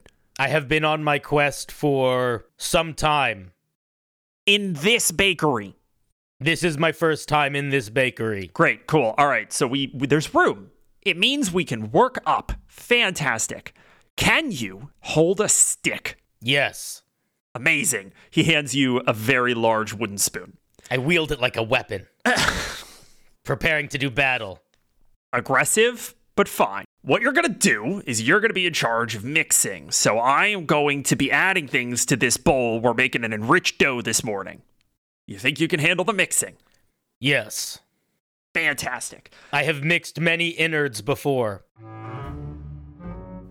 He scrunches up his face a little bit and like shakes, and his entire body, just like his muscles just like ripple a little bit as he heaves up a gross of eggs and sets them down on the counter and just starts, and he is working fast to get these eggs into this big bowl, and he seems to be expecting you to do something. What does Guard do? Well, Guard's gonna mix. I look at this bowl of eggs and I think back to the many times I have been protecting Raleigh or doing battle against the foes of this world and the next, and I will strike down into this bowl with my divine otherworldly might. Please give me an attack roll. Your choice of reckless. Oh, reckless, for sure. 23. Guard, the bowl, the spoon hits the inside of the bowl, and you just like, and you see that initially this actually works pretty well because it takes a lot of force to get this massive eggs moving. But then as the yolks start to break and it starts to emulsify, like little bits are kind of flying, like all of a sudden, like you are making a huge mess out of this. And this gnome, who was like initially kind of enthusiastic, right? Who was like, oh, maybe he'll get this one right. Then gets hit in the face with some egg and it's like, fuck's sake, calm down. Gentle. I am always calm. There is absolutely no need to be attacking this bowl right now. Then Guard is gonna look down, see himself like covered in bits of egg and like it's splattered on the room, and then sort of do the exact same motion, but like really slow. Just like, yeah, slowly very controlled. Swing back the mixer and slowly stick it into the bowl and start attacking the innards of the bowl. Better. But very slow. Better. Okay. And you see that he indeed does. He adds some water to this, and you continue to mix, and he adds some salt, and he starts, kind of bringing flour into the equation, and you feel the resistance of the dough starting to come together. And it is at this point that a middle-aged woman whose, kind of tight curly hair is up in these braids that they start kind of grayish white, and then you see that she's dyed them pink at a certain point, so she's got almost this like bonnet of pink braid that she's created. She's got these very dark eyes, very dark complexion, and just a little bit of a cracked smile, and she walks up and she puts her hand on the gnome's shoulder and she says, well, I see we got somebody new here in the office today. Where'd you find this one, Snickers? And the gnome's name is Snickers Von Doodle. Thank you, Dark Steel Panda, for that name. This material is fantastic. The more I do battle with it, the more powerful it becomes. As the dough starts to thicken and I'm stabbing it. Damn. I'm rightly surprised. I'm rightly surprised he figured out gluten development in how long you been here, friend? Several minutes. It's faster than you figured it out, Snickers. I say we keep him. Who hired him? I was hired by Demoiselle, the goddess of death. No, he's got a sense of humor. I like him. Get him on the payroll. And she slaps Snickers on the back, and Snickers goes, that's your job. You're the owner of this establishment. You put him on the payroll. At this point, she's started to walk away, and Snickers is just like, oh, for the love of God. Okay. All right. You're doing great. You're doing great. Now, I need you to roll. Can you roll? Guard lies down on the ground and starts to roll.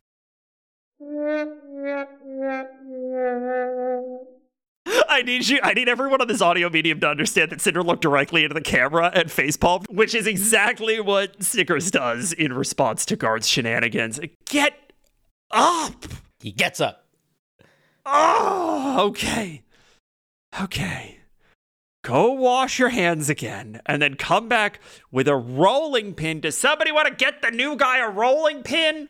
And I need dex save from you. 12. Okay, you go wash your hands, and as you're on your way back, somebody literally hucks like a 2-foot solid oak rolling pin at you, and you just like catch it in midair. And walk back up to this giant work surface that Snickers is working at. He's turned the dough over, and it's sort of sitting in a mound. I prefer this weapon to the last one. And he sort of swings it and feels the heft. It is definitely heavier. Yeah, for sure. What you're going to do is you want to put gentle, even pressure on the dough ball, and you want to use that to roll it out till it's flat.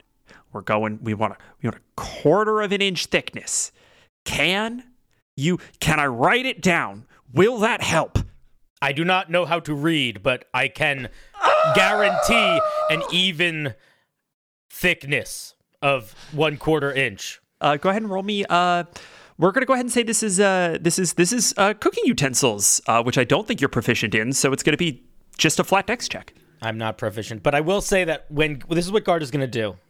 Guard is going to take the lump of dough, sort of slam it on the table in front of him, and then he is going to very mechanically lock his elbows in place and roll his arms down and essentially not move his upper body at all, other than just this like very mechanical back and forth with his arms Give it to me an advantage. To attempt to do this. What is it, a D20? It's just a D20 at advantage, yeah, plus your dex. 21. Okay. DC to get this perfectly correct was a 20. And you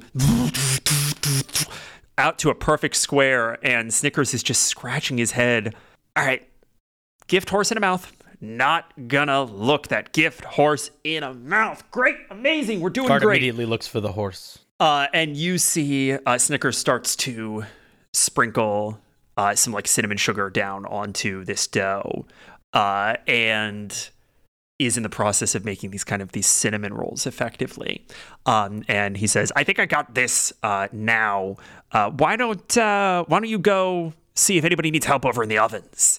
And he points over to the ovens where there are a couple of people pulling out peels of baguettes. With a speed uncomfortable for a creature as large as Guard, he is going to leap to the ovens, pull them open, and yell in, "Does anybody need help?"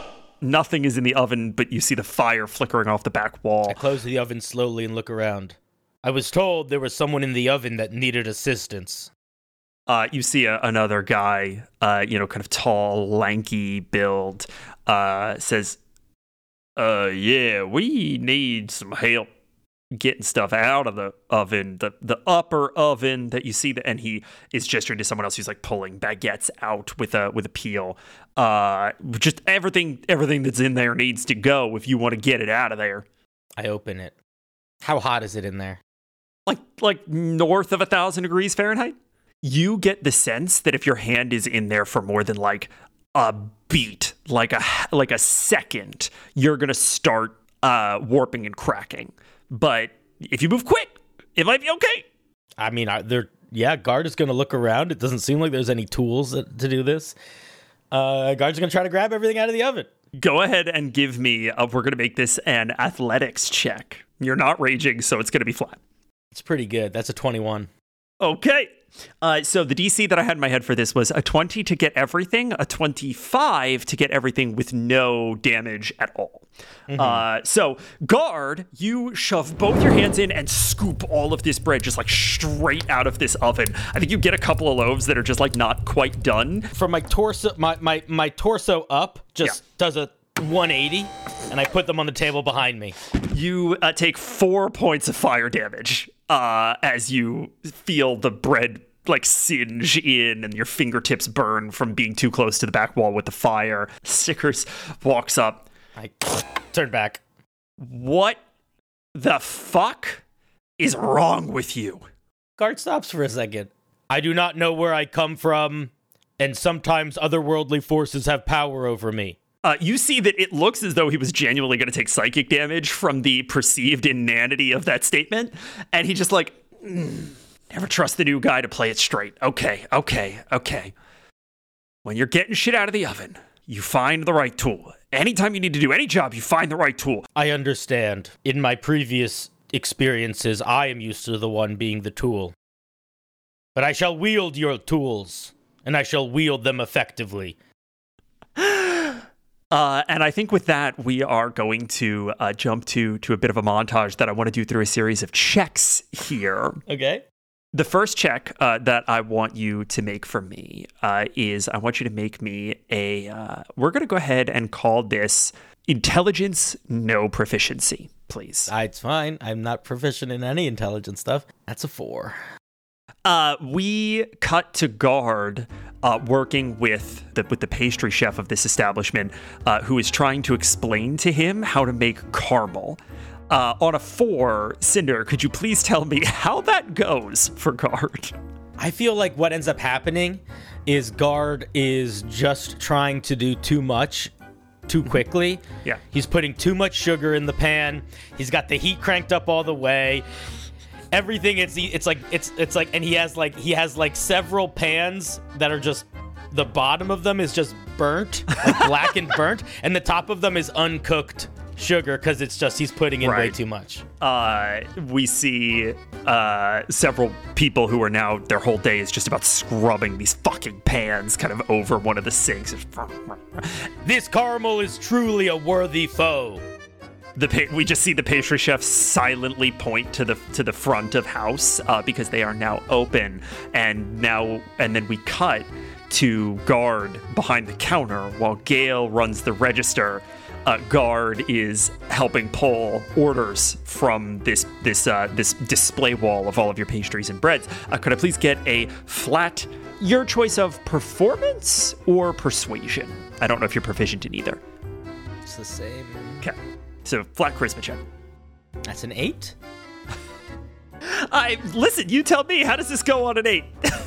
I think Guard is taking this job seriously with the same level of severity that he would take defeating bandits that were trying to attack his friends. And he is moving too intensely. Like, shoving bread into people's faces and yelling things like, behold your wares! Or wield it with bravery, and just like very I don't think he's messing up in terms of like giving people the wrong orders. Yeah, I think he is just being way too intense. There's a child at one point who orders like a fritter, and you just shove it into the child's mouth, and the child is like as he walks away. And Gale, who is sort of behind the till here, kind of screws up her face a little bit and shakes her head. She's still smiling. She still is taking this with good humor, but she shakes her head and she points out the front door to a wagon that has been loaded down with the day's deliveries. Could I please get an athletics check from Guard? That is a 20. Guard, how do you deliver all of these baked goods on a 20? Am I delivering them around town? It's all around town, yeah. How big is the cart? I would say you probably have, it's pretty big. I'd say you probably have something on the order of about 100 or so deliveries to make. Is it the size of a cart that would have a horse attached to it? Does it have a horse attached? It doesn't have a horse attached to it. It's the size of a cart. I think it's the size of a cart. Like if you were thinking in that way, it'd be like a donkey, maybe, right? Like a person could pull it, but it's a little big for a person to pull.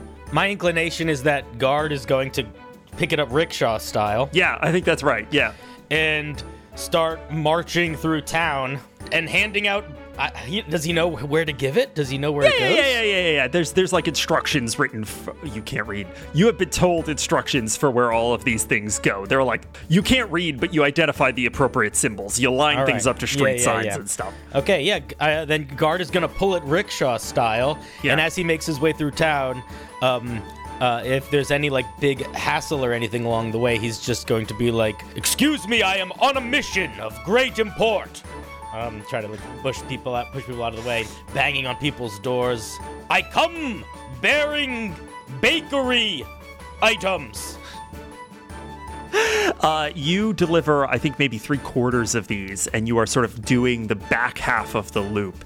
And you find yourself taking a turn down an alleyway, and you take this turn, you sort of bring this wagon kind of rickshaw style with you, and you find yourself staring dead into a cluster of capybara in a triangle formation. They're like, it's like West Side Story. You're like staring them down this alley. What do you do?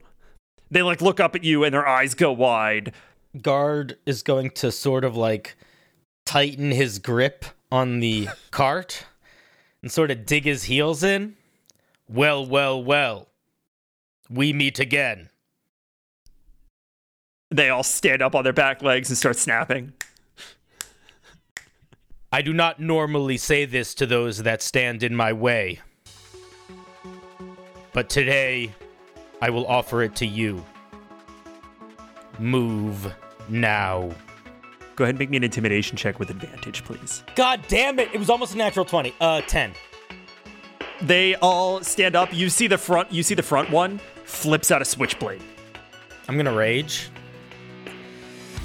All of the sigils on Guard's body glow with this silvery mist that has almost like a dark smoke radiating off of it. All of the flour that was sort of covering him, and it like explodes off, and he is now just standing visceral in his shadow dark demoiselle power. And he is going to, like a bull, sort of kick back his feet and start charging forward. They fall into formation and charge you, just like little legs, like, and we cut to like above the buildings and just see blood shoot up from in between the buildings. Birds like flying in the background, disturbed by the moment. And we cut back to Guard with an empty cart, arriving back at the bakery at the end of the day. And Guard, I think you walk in and Gail is just like finishing up. The shelves are now totally empty. The display cases are totally empty, and she's counting coins. And she looks up, and you are covered in capybara blood and fur and viscera. And she raises an eyebrow and says, "You killed to get the job done." It was a dangerous quest, but it has been accomplished. Good work, newbie. You got a knack for, well, at least the delivery portion. Nobody else in the back really seemed to think much of your initiatives, but hey, I think you did pretty damn well by me today. Here's something for your trouble. And she flips you a platinum. I look it over in my hand. Guard kind of looks up at all of the people in the bakery, like sort of finishing up their day, takes the platinum, puts it back on the table. I have no need for earthly coin, but you are on a noble quest. I admire it, and I wish you well in the future in your endeavors. It was an honor to help you on your journey and mission today. So you, for your troubles. And I'm going to give the coin back. And we cut to the front of this bakery and start to pan further and further away, and we just hear her say, "What the hell are you talking about?" I'm off to kill the Emperor Tsar. We are ending this episode with Mr. Spinks. So, Emily, when you and I talked about what to do with Mr. Spinks and whether or not we wanted to sort of see a moment with Mr. Spinks by himself, there was kind of an obvious thing that we have been kicking down the road for some time, and we're going to get to that. But before that, I think I'm gonna throw you a little bit of a curveball, because I think that Spinks is out with Harissa on the morning that she is going for her walk, that she will eventually find herself at Haldir's. But I think that while she is getting lost in the sort of old gubernatorial part of town, that regal neighborhood that she's unfamiliar with, she gets separated from Spinks. And I would like you to please go ahead and roll a survival check for Spinks. Oh my! Right at the top. He got a 10. Okay. I think that he gets separated from Safra kind of right after that first produce stand. And when she disappears up that stairwell, he turns his back for a second, misses that she disappears, and finds himself alone. I think at first he went, "Oh, Safra? And he'll be, go up on his back legs, have a look if he can see where she is. 6'2" on his back legs now. Right, over the heads of other people, and kind of does a meerkat for a bit and can't seem to find her. And he isn't sure what to do, really, in this moment. I think his curiosity gets the better of him, and he just starts sort of, at first looking for Saphira, but then just kind of following what is interesting to him. Yeah.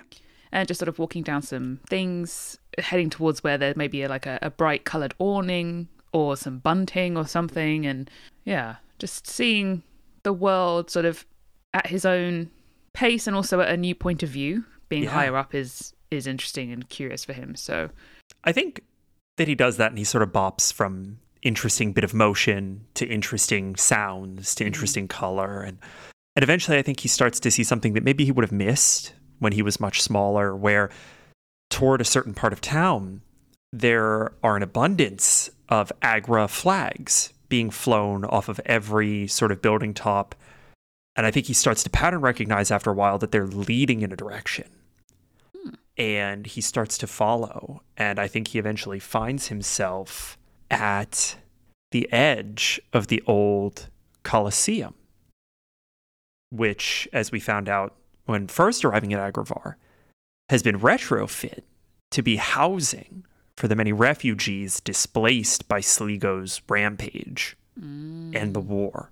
And so there's this like surge of like native Agra pride in this place, because that's what's tying all of these people from very different parts of the world together, right? Like there are people from all over what is essentially this small nation state that have been sort of thrust into this city kind of unceremoniously, and this is where the government is like helping them stay afloat.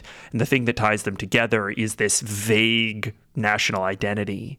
And I think Spinks sees people in a much wider variety of dress here. A lot of farming outfits, a lot of stuff that might be a little bit more familiar to Raleigh and kind of up in the sticks. And I think he sees that next to this Colosseum, which is massive, right? There are probably a couple thousand people living in makeshift structures within this Colosseum.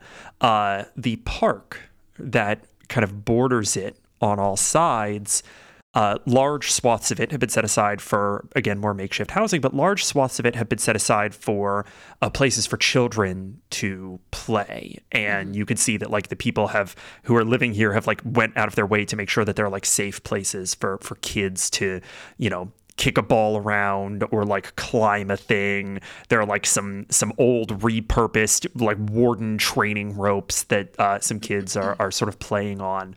And I think that Mr. Spinks sees some kids that are kicking a ball around just kind of off in the middle distance. And I think that's something that catches his attention. I think seeing some people kids just messing around, having fun. He, again, sort of does a double check. It's like, oh, Saphira's not here. I'm going to have some fun too. And so he kind of like sidles up to where they're playing. And I think completely forgetting now that he is like over 6 foot when he's upright. Hey, do you need an extra person on your team? And this ball flies into this kid's arms, and he kind of lands in the ground, and he looks up and he says, "A talking lizard? Wait a minute." And he stands up. "Don't I know you?" Is this the same kid from Beetleback? It is. It's the same kid from Beetleback. His house burnt down in the fire. Hey, kid, I told you before, I'm a god, not a talking lizard. I mean, look at me now, huh? Well, you're definitely bigger than a lizard now. That's for darn sure. And he's going to stretch his new wings out, make him puff up his own chest. Huh. You got wings. Can you fly? Yeah. Can't you? Oh, I don't know. I've never tried. Well, it is reserved only for gods and maybe birds. But... Well, I'm definitely not a god, because Mama says that in nothing but the gods are gods, otherwise that's blaspheming. You should listen to your mother. And also note that I am a god, so, it's fine. But, yeah, anyway, I'll play with you, though, because I'm a cool god. Are you any good? Am I any good? And Sphinx is gonna like grab the ball and just sort of like start doing little like, or try to do little like tricks, like keep up things with like soccer ball, You, as Sphinx is doing that, go ahead and roll me an athletics check. So that is a 17 in total. That's Okay. I think Sphinx does like a couple of very basic, like he kicks it and then he like gets it with his wing, which is maybe not allowed, but like he does it anyway. There's no and rules against wings. Just juggling it a little bit. You Sphinx, you hear from kind of down the pitch, some kids yell out, "Hey, Jimothy! Who's your friend?" I swear to God, this child's name is Jimothy. Thank you, Elderberry, for the name submission. Jimothy? Really? Okay. Yeah? Is there something wrong with my name? No. What's your It's fine. name? Sphinx. Huh. I'm just playing with Sphinx. He's a talking lizard. I'm a god, actually. Kids run up. A talking lizard? Huh. Yeah, he wants to play kickball with us. I'm pretty good. He did a trick. I mean, just one, but it was a trick. Go ahead and roll me a persuasion check, if you'd be so kind. okay. 14? You see that the kids seem a little divided, and they all seem to turn to one slightly taller kid who looks you up and down, Sphinx, and the kid turns to Jimothy and says, "I mean, all right, he can play, but he's gonna be on your team." And Jimothy like screws up his face a little bit. All right, I mean, you wanna play with the Sphinx? Yeah. Trust me, we'll win. I'm like really lucky. And actually really good, obviously. Oh, you better. Go ahead and also roll me an insight check if you'd be so kind. 15 again. I think Sphinx gets the idea that maybe Jimothy's not the most popular kid here. And that they're kind of pushing Sphinx off onto Jimothy, so as to not have to claim him. The teams split up, and Sphinx has no idea how to play whatever sport they're playing. You see that there's like a little bit of passing the ball back and forth at the far edge of where Sphinx has been kind of told to go stand. And one of them rolls the ball toward the other one, and the other one runs up and kicks it as hard as he can. And I need Sphinx to please roll me an athletics check at disadvantage. Oh, man. Oh, my God, a 2. The ball goes straight at you. The ball goes straight at you. And I got it. you bring your hands together and catch it. You stop it. And Jimothy goes, "No, you're not supposed to catch it. You got to kick it back." Oh, I knew that. Yeah. It was All the just, kids start laughing at you. He can't kick very well. It was gonna, whatever. Shut up. And he's gonna drop it to the ground and try and kick it. All right, well, just don't, no, just kick it back to him. Don't do it again. Next time if you see it, you got to kick it back at him. The object of the game is to tag him out, but you can't use your hands. Oh, so I've got to kick the ball at his head? Well, I mean, you're not supposed to hit his head, but I don't know. Depends on whether or not you like him, I guess. Do we like him? Somebody steps up to kick. All right, head it is. All right. Now that you know the rules of the game, go ahead and please roll me another athletics check. Flat. A 19. Yeah. What does this look like? I think Sphinx is gonna stand up and like whack it straight at the big kid's head.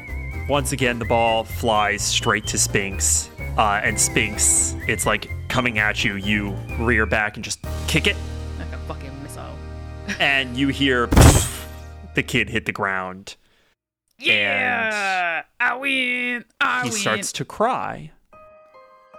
Oh. Uh-oh. What do you mean, uh-oh? You told me to aim for his head. Jimothy starts running in. Towards the kid. Toward the kid, yeah. What are all the other kids doing? They're starting to crowd around him. I think Spinks is gonna slowly walk over, and his kind of like conviction of doing the right thing is slowly waning as he's walking closer to the kid that's on the ground. What can he see as he gets closer? You see that the kid is like kind of coming to, and he's got a pretty big bruise on the side of his head. His knees are kind of skinned up from the fall. And the bigger kid who initially kind of gave you the nod to play, turns to you and says, "Why don't you get out? Just go. Just go. What are you even doing? You're twice our size." But I was told to. I thought that was the game, right? And the kids murmur some stuff about, not even knowing the game, not knowing how to play kickball. And you look to Jimothy, and Jimothy kind of shrugs.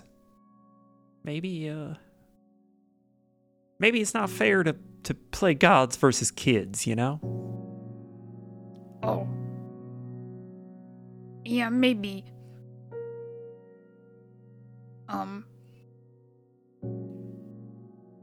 Oh, here,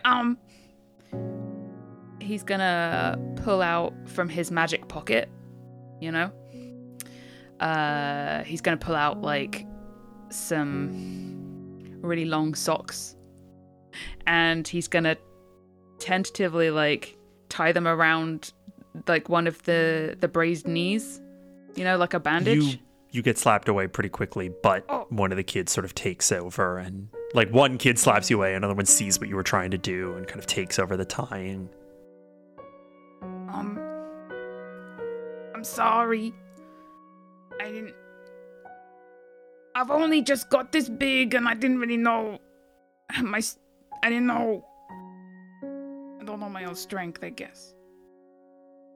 I'll go. I'm sorry. Spinks is going to back away, and he's just going to turn and fly for the first time away very quickly to somewhere high up and away from people.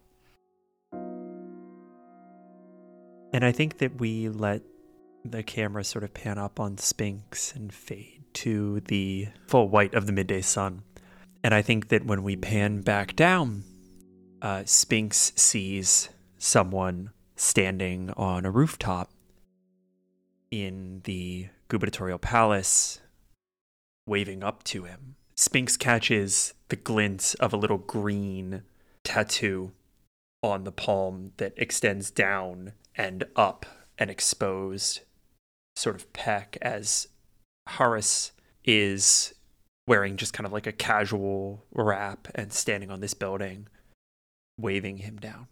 Spinks will spot him and do a bit of a U-turn and sort of come down behind him. A little bit of a rough landing because he's not quite used to it, but blowing up a load of dust and things and sort of digging his claws into the ground as he kind of breaks. Oh. Sorry. No, it's all right, Spinks. You've had to learn a lot very quickly. You're not wrong. Where is Saphra? He'll kind of like fiddle with his claws a little bit. Will you be mad if I say I lost her? I don't know where she went. Spinks, you are not responsible for tracking her every move. You will know when she needs you. He nods. I was just hoping to be able to have this conversation with the both of you, and maybe it will be better if it is just you and I. Is this serious? Like, is something bad happen? No, Spinks. Please, come sit. And he gestures to a little table with an awning that's been set up on this rooftop garden, some plant shade from some potted plants, and, little pitcher of lemonade. Spinks is going to walk up to the table and he's going to look at the quaint little chair next to the table. And he's just going to sit next to it on the floor. Horace does the same. He pulls the cushion off the chair and sits cross-legged on the ground. This definitely surprises Spinks. He's like taken aback by that. Like, it's such for him, such a big gesture. There's no, I guess I'm struggling to find a way to say this. There's... Your friend Gard and I, we made you something. Really? I am afraid that it is maybe a little late to be giving it to you. But... Oh. Has it, like, melted or something? No, Mr. Spinks, no. It, and he reaches sort of into this wrap that he's wearing and he pulls out this beautiful silk gown that has been built out of the sturdy cotton backbone that Gard patched together in the quiet hours of every morning for months. And from that kind of trunk, he unfurls it, and these billowing sleeves that are ornately filigreed flutter a little bit in the afternoon breeze, and he hands it over to Spinks, this dress that is the size of a doll's. I think Spinks almost... He goes to touch it and then almost flinches, like pulls back at just slightly at the thought of potentially damaging it with his big claws. It's really pretty. Thank you. I wish I could wear it. As do I, Mr. Spinks. And thank you for your kind words. It has been a long time since I've had the privilege of being able to make a dress for you. I was worried I had grown rusty. What do you mean? He swallows hard. When Safra was a girl, she had a doll that bore your likeness. It is where your name comes from, Mr. Spinks. Was the name of the doll when she was very small. Oh yeah, that was basically me, kind of. So I'm told. She used to take the dresses off of her other dolls and give them to you. She was convinced, rightly so, as I now see, that you were fond of the pretty dresses. They suit me, so. They do indeed, and they always have. But in that way, when a child loves a thing a little too ferociously, the dresses never lasted very long. We would find them in pieces lying on the floors of our home. We would find them worn through and threadbare in the wash basins. They'd get cut on trees when she would climb. The first time it happened, she came to me, trying so hard not to cry because she was worried that her mother and I would think less of her for her tears. That I promised to never let you go without a dress again. Maybe I'm getting too old for dresses now anyway. They'd get caught on probably worse things than branches now. Mr. Spinks, if you had asked me when Safra was a girl, would there come a time when her spiritual companion should stop wearing a doll's dresses, I would have said, of course there will come a time. Your job is to protect her. And her job is to be a warrior.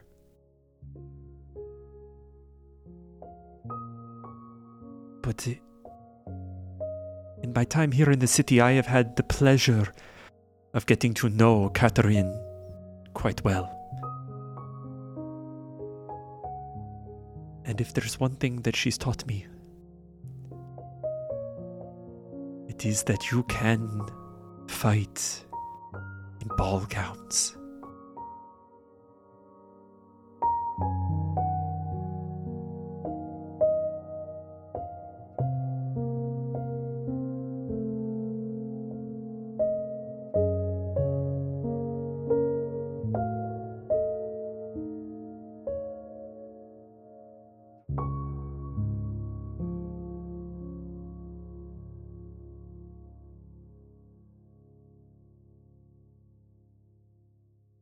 friends, thank you very much for joining us on this atypical little journey.